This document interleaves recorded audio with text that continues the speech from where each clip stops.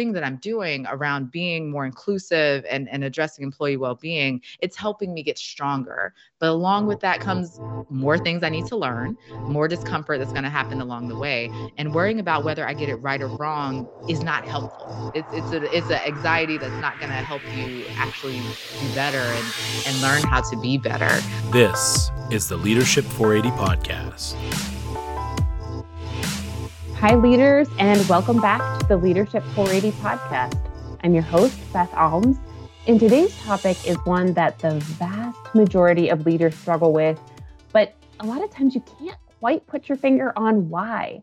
I'm talking about the often invisible thread connecting inclusion, wellness, and team performance. And it can be so hard for leaders to see the connection between these three things, but it has crucial implications for your team, both in terms of how they're performing, as well as looking at your turnover numbers. With us today is a guest I'm very excited about, Dr. Courtney McClooney. Courtney is an award-winning educator, researcher, consultant, and advisor, reimagining ways to foster equity and wellness in the workplace. She's a professor of organizational behavior at Cornell University, a research director with TMI Consulting, and the founder of Equiwell Partners. Courtney, welcome to the Leadership 480 podcast. Hi, Beth. I'm so glad to be here. Thanks for having me. So I'm going to start with kind of the big meaty question of performance, because it's often the most visible thing for leaders. A lot of times what we hear from leaders is they have kind of no idea that someone on their team is struggling until something dramatic happens. You know, suddenly they put in their notice, or they've got an outburst against a coworker, or performance drops like out of nowhere. And it can be really puzzling because you're sitting there going, I thought things were fine. And then it turns out there's a lot going on with this person. So in your research, what's often going on behind the scenes that can make it seem like things are fine when really they aren't? I think where this relates most closely to my research is considering the holistic lives that people are having in and outside of work. As much as we think that people can leave personal issues at home, a lot of things travel with us into the workplace. Over the past few years, it's been a lot of grief and frustration associated with our political climate, with our social climate, dealing with a global pandemic. These are things that cause a lot of psychological, physical, and emotional distress. And it's really hard for people to disconnect from that when it's time to start work. Not to mention that inside of work, people are also dealing with a range of treatment and experiences like microaggressions, or feeling like their work is not valued as equally as their peers because they might have to step away for caregiving responsibilities or to take care of their mental health for a day or two. This does not align with how we think about an ideal worker, someone who comes into work and is performing at their best and never has a day where they are just off or need some time to themselves. But that's not quite how life works. We have lots of things going on in our bodies, in our minds, and again, with our families that can affect how it is that we show up and perform at work. So even though what managers may notice is the decline in performance or that one momentary outbreak, what they might be missing is the ongoing struggles that I think a lot of people are dealing with right now, associated with burnout and stress and just feeling overwhelmed with the state of the world and with how much work there is to be done. Yeah, that's such a great segue. And you mentioned this a little bit earlier as you were sharing about, a lot of people still have the expectation that you leave your personal life at the door when you come to work. And in some ways, there can be an argument for that, in that there's a job to be done, and we all have to be professional.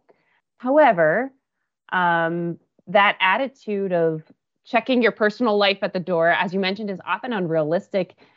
And what's the risk if you don't address these issues? What happens to your team? I think a lot of workers are realizing that it is difficult to check your personal life at the door. It also counters a lot of the messages that we hear around inclusion, which are usually boiling down to bringing your whole self to work, And how is it possible for someone to bring their whole self to work when the workplace itself is not designed to address the grief that they might be experiencing or the microaggressions or mental health crises?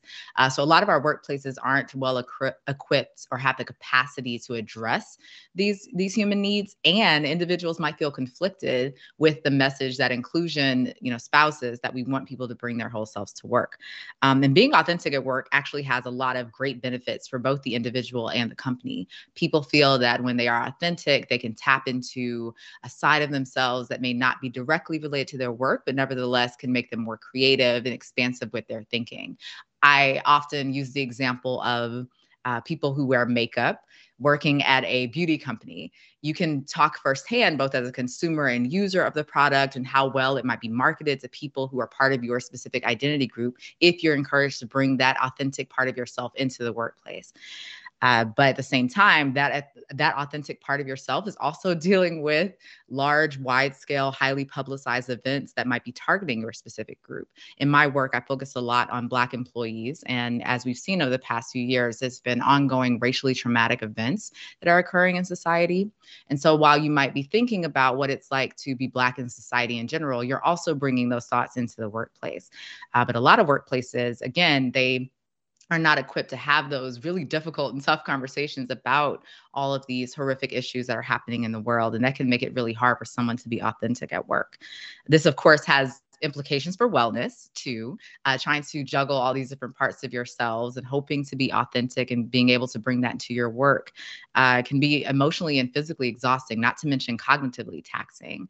There's a lot of things that might be going on in people's minds as they try to think about how can I be authentic and show up as my true self while also experiencing all this grief and heartache.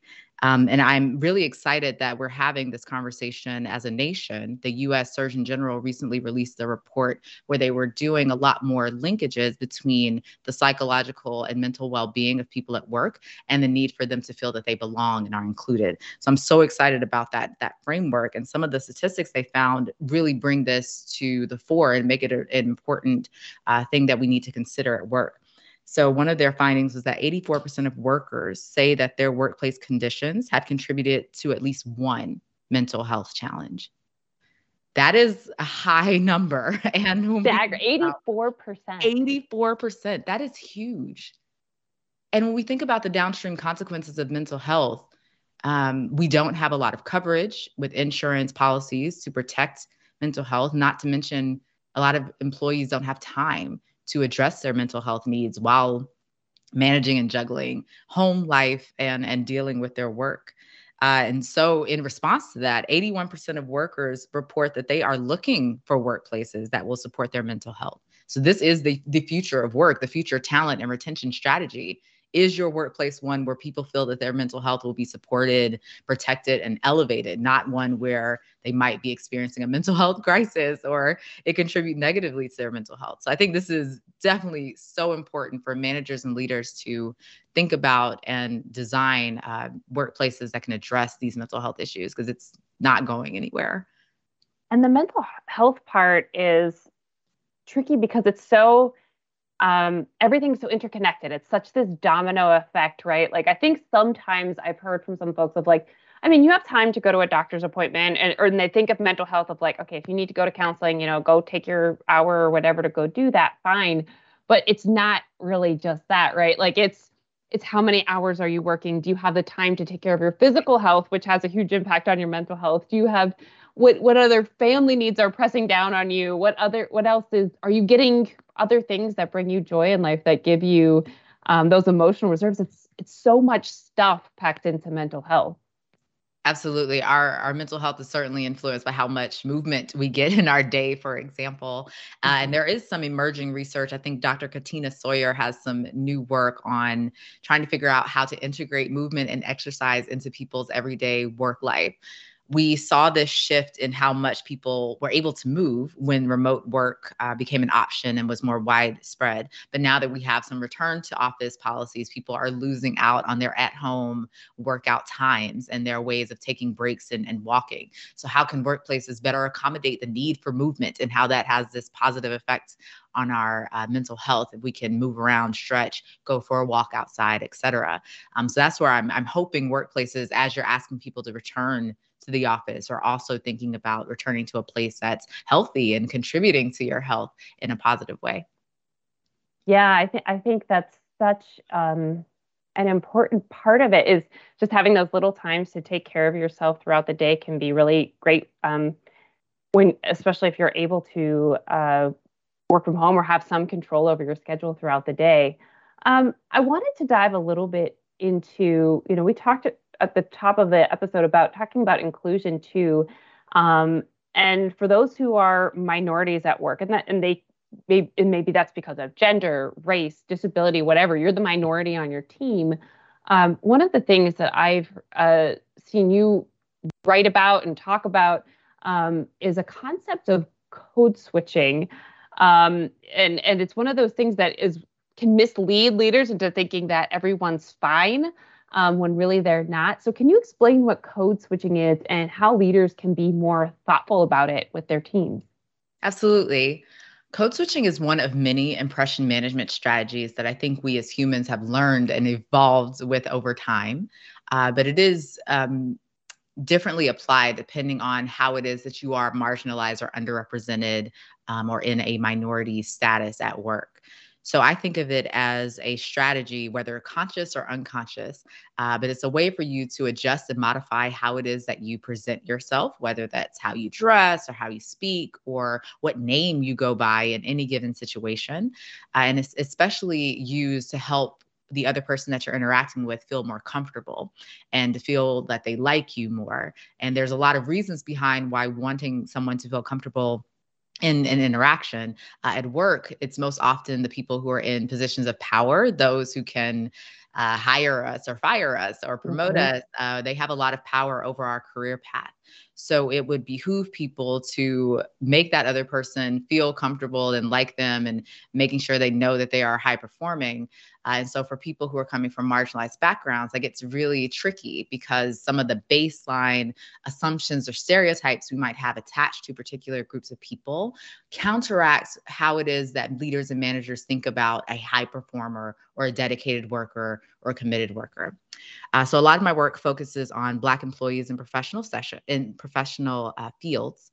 And one of the things that I find that they have difficulty navigating are these stereotypes or assumptions that Black people are lazy or incompetent. So they engage in a lot of code switching behaviors where they try to modify how often they speak, but also how loudly they might speak, or even if they have a name that's associated with their ethnic identity and all the stereotypes that can come from that.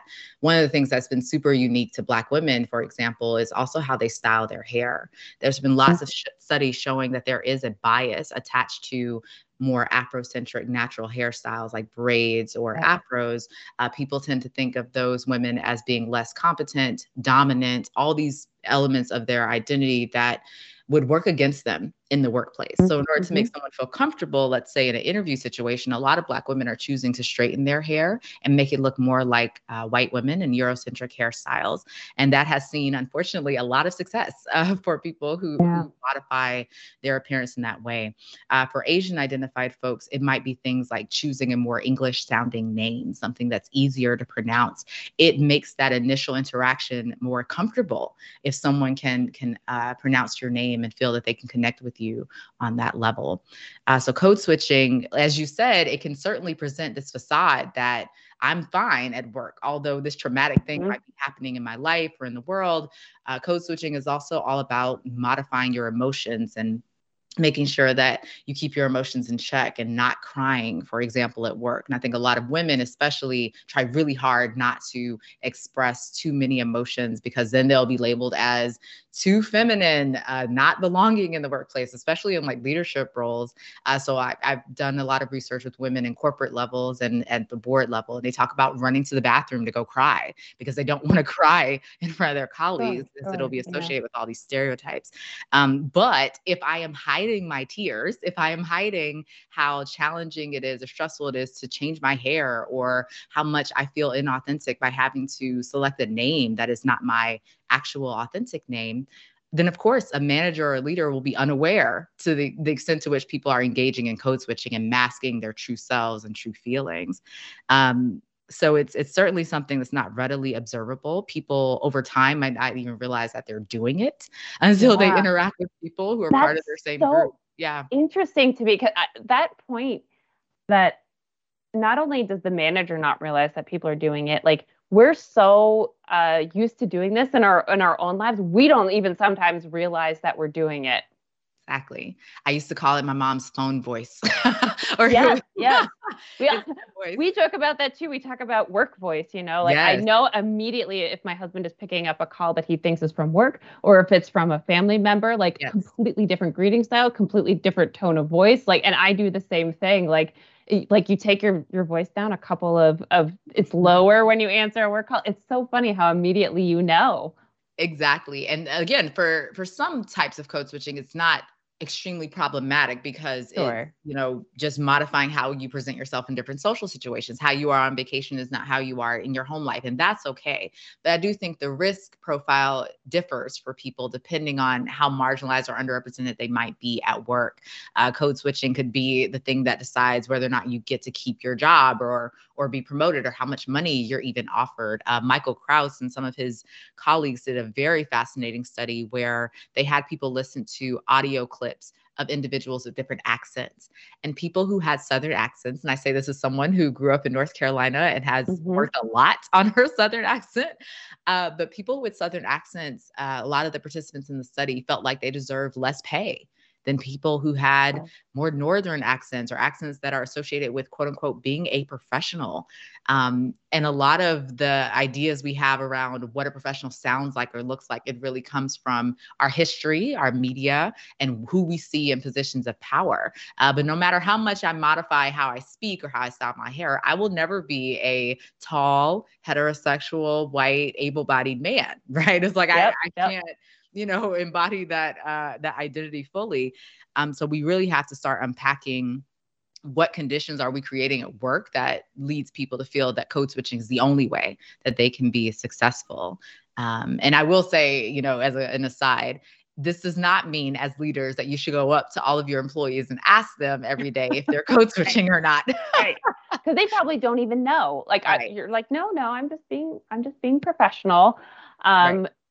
But I think the acknowledgement of how much work it sometimes takes and labor. So I loved your point of like, yes, to some degree, we all present ourselves a little bit differently in different social situations. The way we interact with our friends is different than how we want to be perceived in the workplace. And that's all okay. But from the leader's perspective, how do you be thoughtful about if your team is doing this, and then be conscious of like where it's getting dangerous, of like, this is an enormous mental load on folks, or we're creating this environment where it's like everybody is struggling to fit in. What do you do as the leader to try to catch when it gets to be too much? Mm-hmm. I certainly encourage a lot of leaders to start with themselves, to really think about those moments in your own life where you felt that you couldn't be honest about what was going on or how it is that you really felt.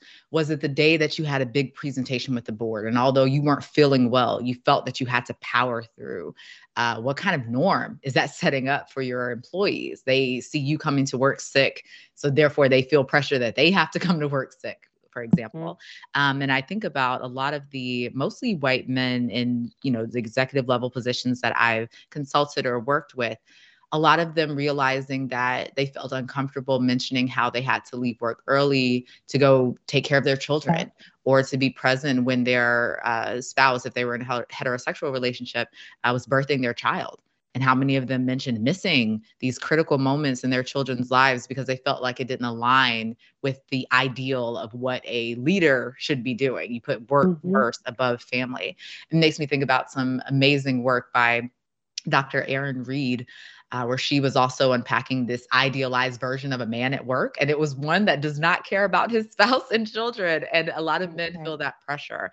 So given that, a lot of leaders do still tend to identify as men, that is certainly a space where I encourage you to start, is to think about in your own life where you have felt you had to separate work from everything else you were doing and what effects that might have had on you, and imagine how that effect would be amplified for people who have less power and status than you in the workplace. I think other things we could do, the pandemic really presented an opportunity for us to think about all these terms we throw around, like how engaged are people at work. When we became remote workers, it was a little bit more challenging to gauge engagement. So what a lot of companies were doing were mandating that individuals keep their cameras on the entire time they're at work. And this had a lot of consequences. My colleagues and I collected some data on this and published some of the findings in the Harvard Business Review, where individuals feeling pressure to keep their cameras on reported way more stress at the end of the day. There's a lot of performance that's happening on cameras. Right. And then you're concerned about what's going on in your background for people who have caregiving responsibilities or just have fewer resources and live in the type of home where they might be sharing a space with other people. That could be both distracting, but it also creates a lot of anxiety. Like, what are they thinking about me if they can see these things in my background? And that meta perception of yourself is something that's hard to grapple with. And it's almost like looking at yourself in the mirror all day too. A lot of people mentioning, they're not actually looking at their colleagues, they're looking at themselves and making sure that they look presentable and look as if they are professional or engaged at work. So one of the things I think managers could do in that situation is simply asking yourself, do we need to have cameras on or off? Is it okay if individuals turn their camera off? How else can we assess whether or not people are getting their work done and feeling like they are contributing to the workplace? I would love for us to move in that direction of measuring things like engagement, like how much are people contributing to this project? How happy and satisfied do they feel at the end of the work week? How well do they think they're able to master the task that they have before them? Are they feeling like they're learning and growing and feeling excited about their work? Those could be some of the ways that we measure engagement, not is their camera on or off. And that reminds me, I've seen a couple of articles recently with some studies showing that especially remote workers, but this can be true of other people, that the pressure to appear busy is actually what's decreasing their productivity rather than their actual work itself. So feeling like I have to appear at a certain level, or that I'm doing a certain number of activities, when in many professions, it can be something like, you do need to do some research on the internet in order to inform something else that you're doing, but they feel like, oh, that feels like it's not work to me. Or is it feeling like I'm productive enough? Or sometimes taking a 10-minute walk, stepping away from your computer, can be the thing that breaks the problem that you were trying to figure out, but that doesn't appear to be productive. So I've seen a lot of things of people being so worried to counteract those perceptions of them. And I think particularly if they feel that there is some kind of stigma, whether it's by gender, by race, or if it's, women who are pregnant or something, of like, oh, I have to appear like I'm working extra hard just in order to keep up. Yes, I think about all the non-visible productive elements of our lives. I am more productive if I sleep and if I'm allowed to sleep. And there is some, I think, more emerging research. I think it primarily started in the creativity space, where people were realizing you're more creative after taking a break.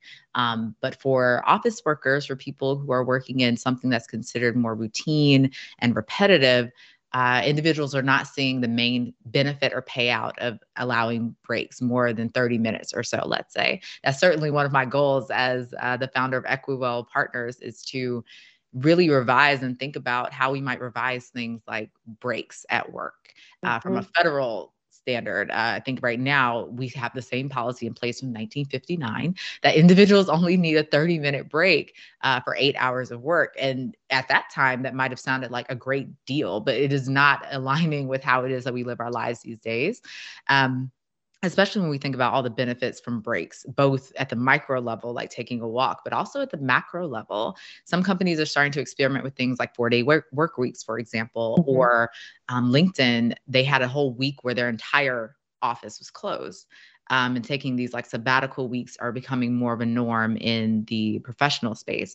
And I wonder what that does, not only for people's well-being, but also for retention.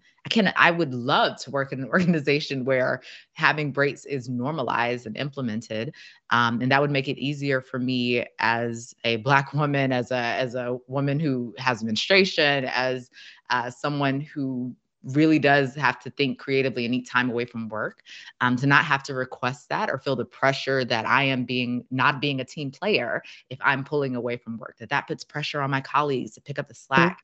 That makes it really hard for people to opt into their breaks, even if they have, PTO as one of the benefits of their job. And, I think there are some workplaces where they have the power to be flexible and choose not to. So they have an opportunity to make some choices there. But there's also some workplaces, and I know a lot of the leaders who listen to our podcast work in some environments where that may not be possible. So I'm thinking certain manufacturing environments or healthcare, for example, is a great one. Like, they simply can't shut down the hospital for a week. It'd be lovely if no one was sick, but in their environments, that's not a possibility. But you've worked with some companies, right?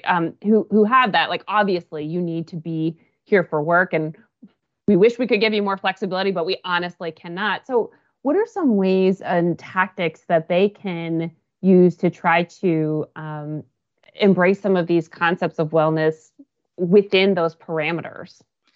Yes, this makes me think about my work with Dr. Julie Hayslip and the team over at the University of Virginia School of Nursing and School of Medicine. They had pioneered this practice as a healthcare team called the Pause.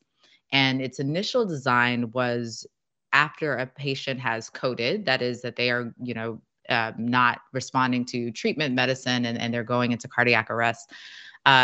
After an unsuccessful resuscitation, so in the instance where a patient might die, this practice that they implemented was maybe a minute and a half of a pause where every person who is in that medical team, which includes a lot of people from various different professions that might be in the room during a code, they all pause, take some deep breaths and tell each other, we tried our best and we honor this person's life who we were unsuccessful in saving, but we do want to acknowledge that we tried our best. That brief pause before running to the next thing that you have to do, especially in emergency departments, for example, where you might have an influx of people coming in, or before even talking to a patient's family, a lot of the providers reported feeling less stress and more, that they desire to work in organizations that allow for pauses like this. So there were higher retention rates. And this is something that they certainly had to put into practice at a large scale when the pandemic hit. And then it wasn't only in the settings where a patient might code, but it was also in general, we need to make sure and check in with each other and ensure that we are taking this 30-second breath break in between going to different patients' rooms or different floors. The other things that they were doing in the instance where they can't necessarily take time off, there's been some research showing that healthcare institutions implemented these digital kudos boards where they're able to shout people out for any form of work that they've done that helps make someone else's work a bit easier or a more meaningful interaction. So these were physicians, for example, coming on this kudos board and saying, no, I really want to thank the nurse that helped to check in all these patients. They did it so smoothly, it made my day easier. Or it could be someone who is a patient advocate also sharing on the kudos board, like how they appreciate the doctor re-explaining something that the patient didn't quite understand, or taking a moment to speak in the patient's native language before switching over to English, for example. These little moments in the lives of the providers really does help to sustain them in their long hours and work shifts. There certainly does still need to be an overhaul of the healthcare system. I don't want to, ignore that reality that structurally we have not designed a resourced healthcare system. I think some of that also comes in with redesigning how it is that we have medical school. That whole pipeline into medical professions needs to change. But in the interim, in the meantime, I think stuff like that, those pauses, building high quality connections with your colleagues, especially across disciplines, those are things that people who are in these essential roles, I think could be a game changer for how it is that they are experiencing their work. I love that. It's like these little moments just to recognize everyone's humanity in the room. And, so if you have something like, in a healthcare setting of a patient passing away or something, even like, say you're in manufacturing and a safety scare or something along those lines, there are so many things that can happen throughout the day, or even just, something traumatic happening on your team or whatever it is, taking these little moments to recognize the humanity and yes, we're professionals, but like, anybody who, even if you're a professional in healthcare, watching someone die is a very difficult thing. Feeling afraid for your safety can be a very difficult thing. And just taking that moment to regroup, I'm sure can go, it doesn't solve all problems, but can go a really long way to helping people, pull back, feel like they can do this and move on. Mm-hmm. And that leads me to my next question too, of like, one of the things we've heard a lot of conversation about is, and you opened with this of like right now, there's so much going on in the world too. There are social crises going on. There are so many things. There's been a pandemic going on. Are so many things that are weighing on a lot of folks coming to work. And you have to, no matter what crisis has happened, you have to show up to work on Monday, and it can be exhausting to do that.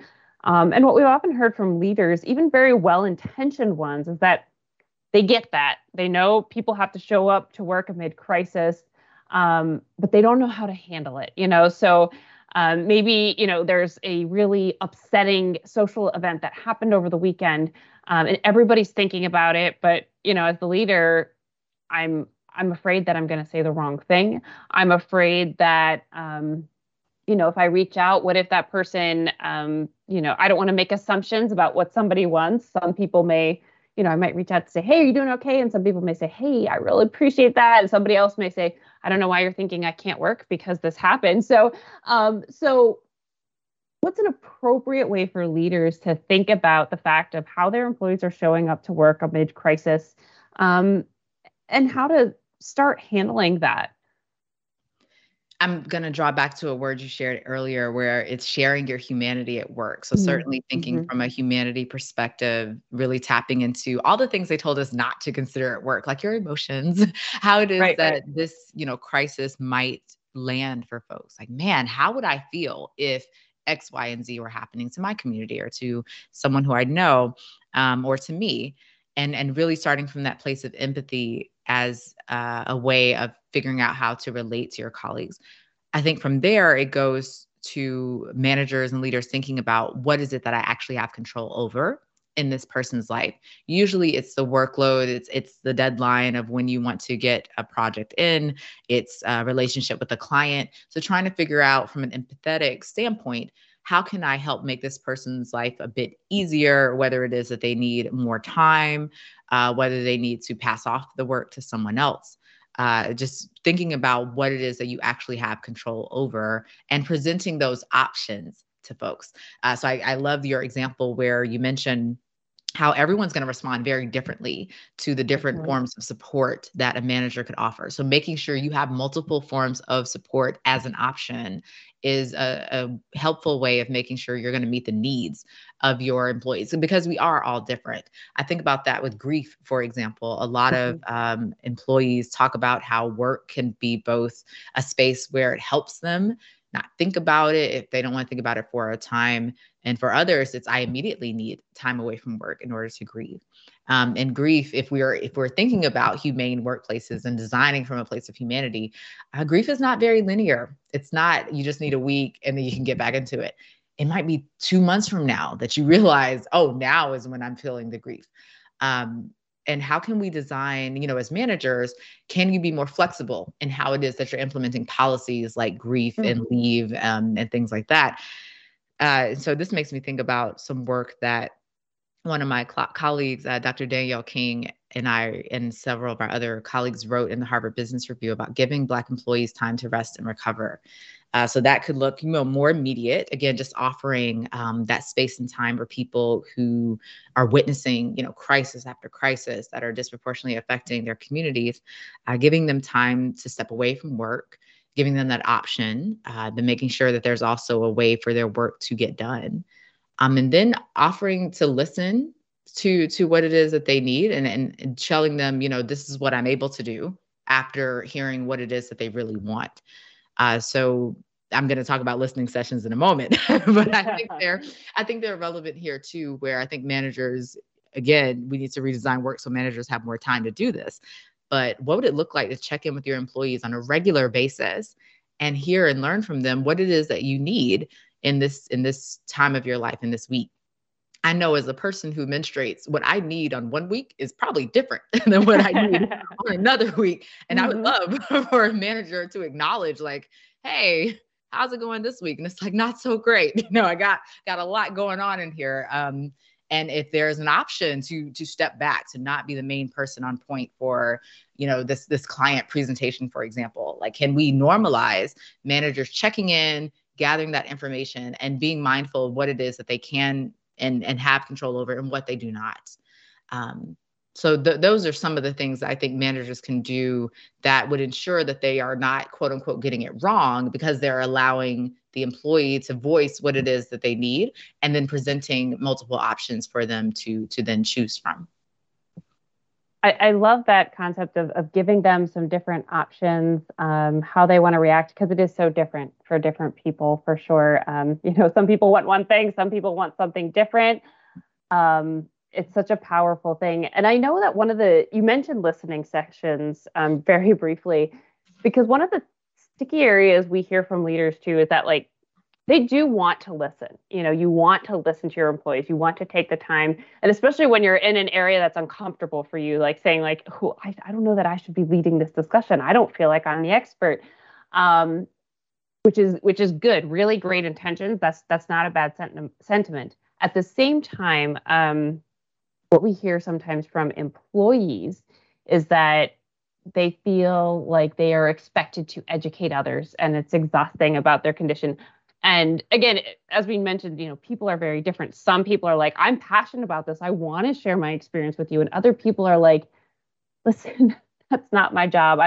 Just because I'm the only woman in the room, I don't want to sit here and explain to you how everything is for women or whatever your situation is. So how can leaders facilitate better conversations, do a good job of trying to listen and give people the opportunity to speak, while walking that fine line of not expecting people who may be feeling particularly vulnerable at that time to educate others? Yes, such a great question. And, as I mentioned, I am not a huge fan of listening sessions, honestly, because I'm both curious, and I've also heard this from different, mostly multicultural focused employee resource groups that I've heard from. They're not quite sure where it goes. Like, what was the point of this listening session is a question that I think a lot of employees have.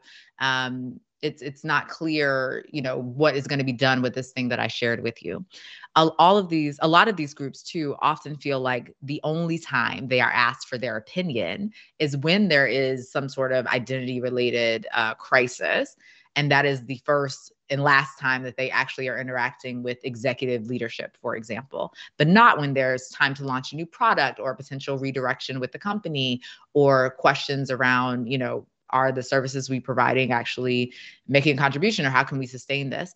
So that's where I think about, the manager and the teams on a micro level. How can we extend that and expand that to the organization?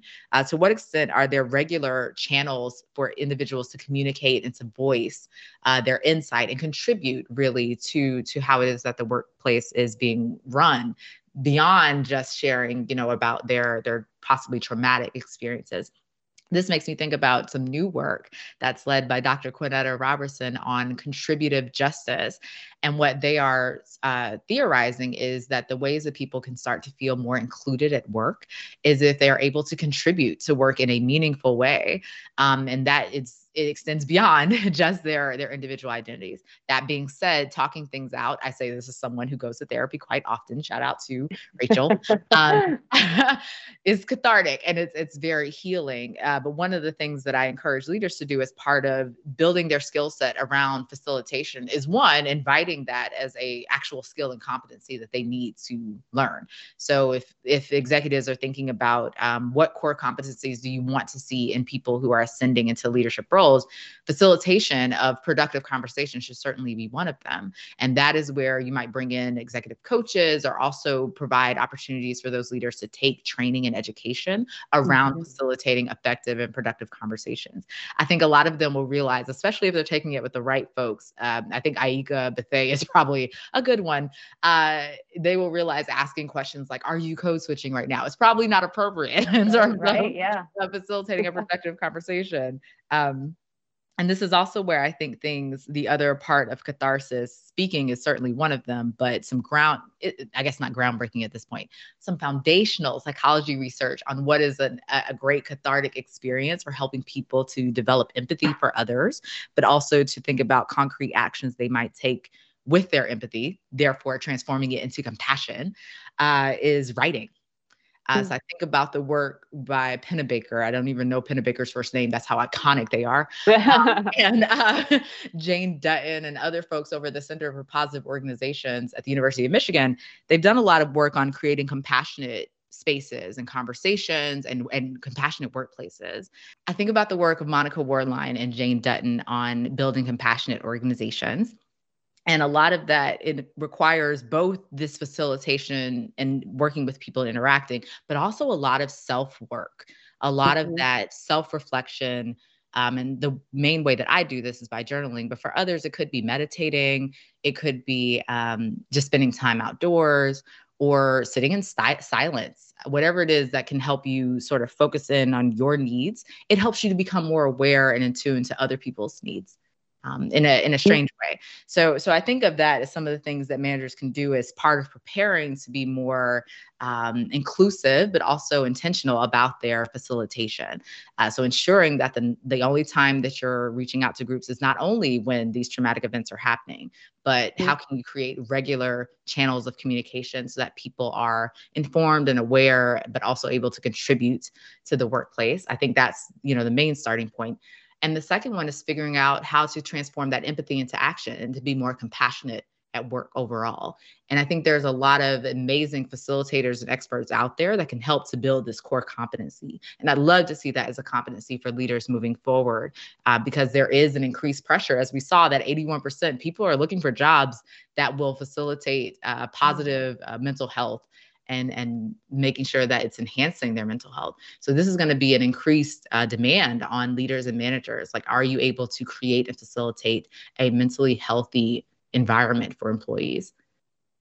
I think that's so important. And I love the idea of giving people space to maybe share and talk when they want to, but not requiring them to educate others. And it calls to mind something you had mentioned earlier in our conversation about you gave an example about a makeup company thinking about as users of makeup and things like that. And it was reminding me of a number of stories I have heard of companies that when they don't invite and make a safe space for inclusion, that they often miss a lot of things in the products they create, and whatever it is that their team is doing. So for example, I remember, there have been certainly lots of cases for things where if you don't have anyone with darker skin who tests your products or think about your products or gives input, it doesn't work, and they deliver it to the market and it's a complete fail. Or I think one of the iPhones had a huge issue with, they didn't test it with left-handed people. And then they were like, the way you created this, it doesn't work for people who are left-handed. But, you might even have people on your team. It's not just about the representation. Did you even ask? But it's also then that space you're creating of, do they feel comfortable sharing? Listen, I'm coming to this perspective as a professional, but also because I have all these other things in my background that they can share. So as we've chatted today, there's so much nuance in these areas. And I know that for a lot of leaders, it feels really hard because they have so many pressures coming from them. They're like, yes, I want to give people space and I want to be a nice person, but also we have a job to get done and I've got to make sure I'm managing that. And then I try to do the best I can, but sometimes people don't react the way I think. So they're afraid of getting it wrong. And sometimes that causes you to do nothing because you're worried you're going to hurt someone. So how do you catch the signs that you might have made a mistake, and go about correcting this? Because this is very human stuff we're talking about. It is. And, unfortunately, I don't think people are going to like this answer, but we're all going to make mistakes. Not making a mistake should not hinder people from trying, especially when it comes to inclusion and well-being. We cannot afford to have people only engage in this work or seek to improve people's experience if they can get it right, because we know making mistakes are going to be, an integral part to how we learn and how it is that we, get better. So I think I want to pull from two folks that I'm thinking about right now.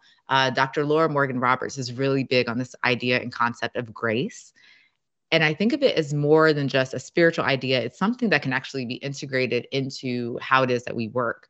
Her and her colleagues, Sandra Cha and Stephanie Curry, wrote this amazing article on relational fumbles at work and how it is that you are going to fumble when it comes to engaging with a marginalized population. For example, I've certainly fumbled. Like, it's a mistake that we make, but how we come out of that, do we come out of it, gracious and thankful for the learning that could happen? Are we open and receptive to feedback?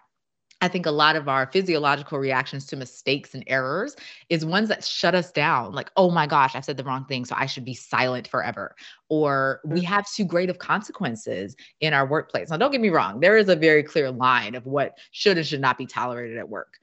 Unless you're a billionaire, and then you can do whatever you want. But for everyone else, there's a clear line where we should not be tolerating, certain behaviors or treatments. But everything else after that is very gray. And I would love to see more organizations engaging in that compassionate behaviors so that people feel more comfortable doing what Stephanie Curry calls taking the leap, and taking the leap into being more inclusive and compassionate leader and being someone who cares about individuals' well-being.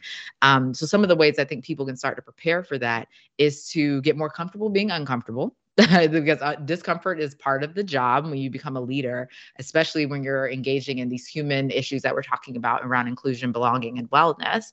And the other part is to realize that this is never a one and done. This is a new way of existing and working and being at work. So it's never ending. My hope and my hope for everyone is that along the way you learn and evolve and grow. I think about this with for me, it's physical exercise. No matter how many times I do it, it still hurts every time. Yeah. There's still a little bit of fatigue that comes after it. It's never a point where, man, I just jogged that 10 miles and I feel like I could do 10 more. No, maybe not. So I encourage leaders to not think of it as, once I do this one thing, I am done. But this thing that I'm doing around being more inclusive and addressing employee well-being, it's helping me get stronger. But along with that comes more things I need to learn, more discomfort that's going to happen along the way. And worrying about whether I get it right or wrong is not helpful. It's an anxiety that's not going to help you actually do better and learn how to be better. So I do hope people embrace that discomfort a little bit more, learn to take that leap and show themselves more grace, and for companies to show more grace too, for employees that are trying to be more inclusive and to create more healthy environments. I think that idea of showing grace to others, both to yourself, that you're going to make a mistake as a leader. And as we look to, I think if as a leader, you've created an environment where people feel safe to share with you, you have a better chance that people are going to come back to you privately and say, hey, that bothered me. Like, you've created the opening for them and you say, oh, I messed it up. I'm going to do it differently next time. But I think if you've taken some of the right steps, you at least have opened the door to feedback. So you know when you might be getting it wrong, even if it's unintentional. And I think people will give you some grace to say, hey, I don't think this is what you intended to do, but here's the effect it had on me. It's really such a great thing if people can give you the feedback that's hard. Exactly. And it's so beautiful. Like, that's the parts of human life that I want more of us to experience, because that's more real life. It's not, right. It's not you're getting it right all the time. More real life is learning how to, have the conflict, learn from it, and become better for it, right? For having gone through that. Yeah. And that invisible thread we talked about of where you do all these things, if you're taking care of folks from a wellness perspective, you're making sure they are included and welcomed. All of that does have such a huge effect on performance. And I think you'll see that really as people blossom on your teams. And, when they can share, here's what's going on and here's what's bothering me about workplace personal items, as well as, they're going to feel comfortable saying, hey, I'm worried about the direction of this project. I don't think it's going to work, or we have a major flaw. Like, those two things go really well together as we kind of close the loop between all of those things going on in the background and then what's actually happening in performance on your team. Exactly. So the last question I have for you is one that I ask all of our guests on the show.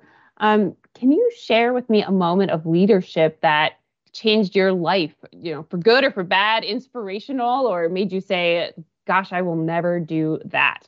Yes. So I'm thinking about someone who was a leader in my life when I was in my doctoral program, my advisor, Dr. Jacqueline Matisse. So I don't know if anyone's done a PhD program, but it is a very stressful experience, one in which you question your entire existence and whether or not you can actually do this. There's a lot of stress built into it. And one of the things that she modeled so beautifully as the leader of our research lab and advising doctoral students was, again, showing yourself a lot of grace, but also normalizing taking breaks when things aren't working. So I have a vivid example of working inside of her retreat space that her and her sister founded in New Jersey. So she invited me to come there to write my dissertation. It was a little, even though it was meant to be relaxing, it was a little stressful. She was right down the hall. So if I'm ever like not working, she could just kind of show up and say, hey, what's going on? But one of the things that she did in that space, she saw me getting visibly upset, and it actually transformed from psychological distress to physical distress. I started to feel sick. And she forced me to stop working. Her sister made me this amazing soup and tea, and they forced me to go to bed. And people might not think of that as leadership, actually encouraging someone to step away from work. But I think a great leader knows when it is that their employees have, before they might even get to burnout, you got to be able to see those signs, or to at least understand that this is a lot that you are putting on yourself and that I might be putting on you. So again, I have control over, for me, when I turned in that dissertation. For other people, it could be, we told the client we get back to them this date. I have control over that. Let me adjust so that way my employees aren't burning out. That it not only made me trust her more, in terms of, I believe that she has my best interest at heart, that she's not merely concerned about the work itself, but she's also concerned about me as a person and wants me to be whole and happy as I'm doing this work, not regretting it and dreading it and the work itself being associated with all these negative things. I felt so refreshed that next day. I may or may not have, had to vomit, but I felt really great afterwards. And then it was so easy for me to, as you were saying before, hey, this is not working, or I think I need a break, and being able to voice those concerns, and her being able to ask me, because she observed it before, where are you feeling this distress? What aspect of this work is causing your distress? How can I help you work through it? That is the type of leader that I aspire to be, as someone who can acknowledge the humanity of people who I'm working with or possibly supervising, and to encourage them to do something that may seem counter to what my role is as their manager. It's actually step away from work for a second and take that break. I would love to see more managers do that. I think you would have happier workers, more fulfilled workers, and people who at the end of the day trust you. And people don't leave companies when they trust their managers. That is one of the biggest retention factors, is how well do I feel that my manager has my best interest at heart, and do I trust them that they will help me get this work done? So I was always and will forever be inspired by her leadership. So thank you, Dr. Matisse, for your help. That is such a great story. And I think, you think, I'm sure you have thought about the flip side too. If they hadn't stepped in to do that, recognize that moment of humanity, the alternative might have been you never finished your dissertation at all. You said, I drop out, or I'm too sick to continue.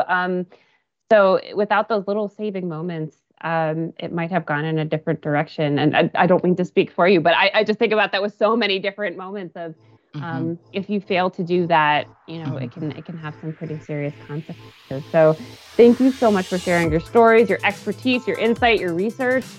We appreciate you being here today on the Leadership 480 podcast. Thank you so much for having me. I'm excited, and I hope all the best for these leaders as you go into making more inclusive, healthy workplaces. And thank you to our listeners who took part of their 480 minutes to be with us today. And we ask that you remember to make every moment of leadership count.